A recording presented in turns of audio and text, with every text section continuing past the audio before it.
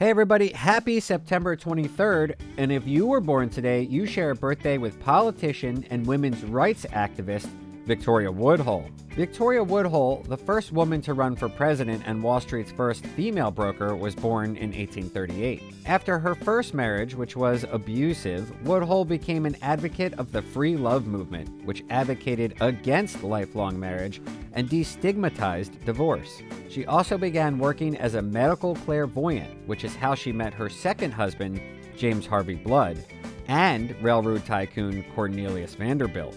Woodhull was hired by Vanderbilt to contact his recently deceased wife. Acting under Vanderbilt's advice, the couple grew their savings and opened a brokerage which Woodhull hoped to use for her political agenda.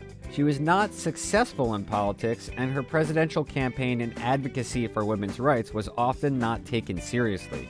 After her second divorce, Woodhull moved to England, where she continued to advocate for women's rights and later eugenics policy. She died in 1927. Historical Birthdays Today is sponsored by Too Complicated for History and produced by Primary Source Media.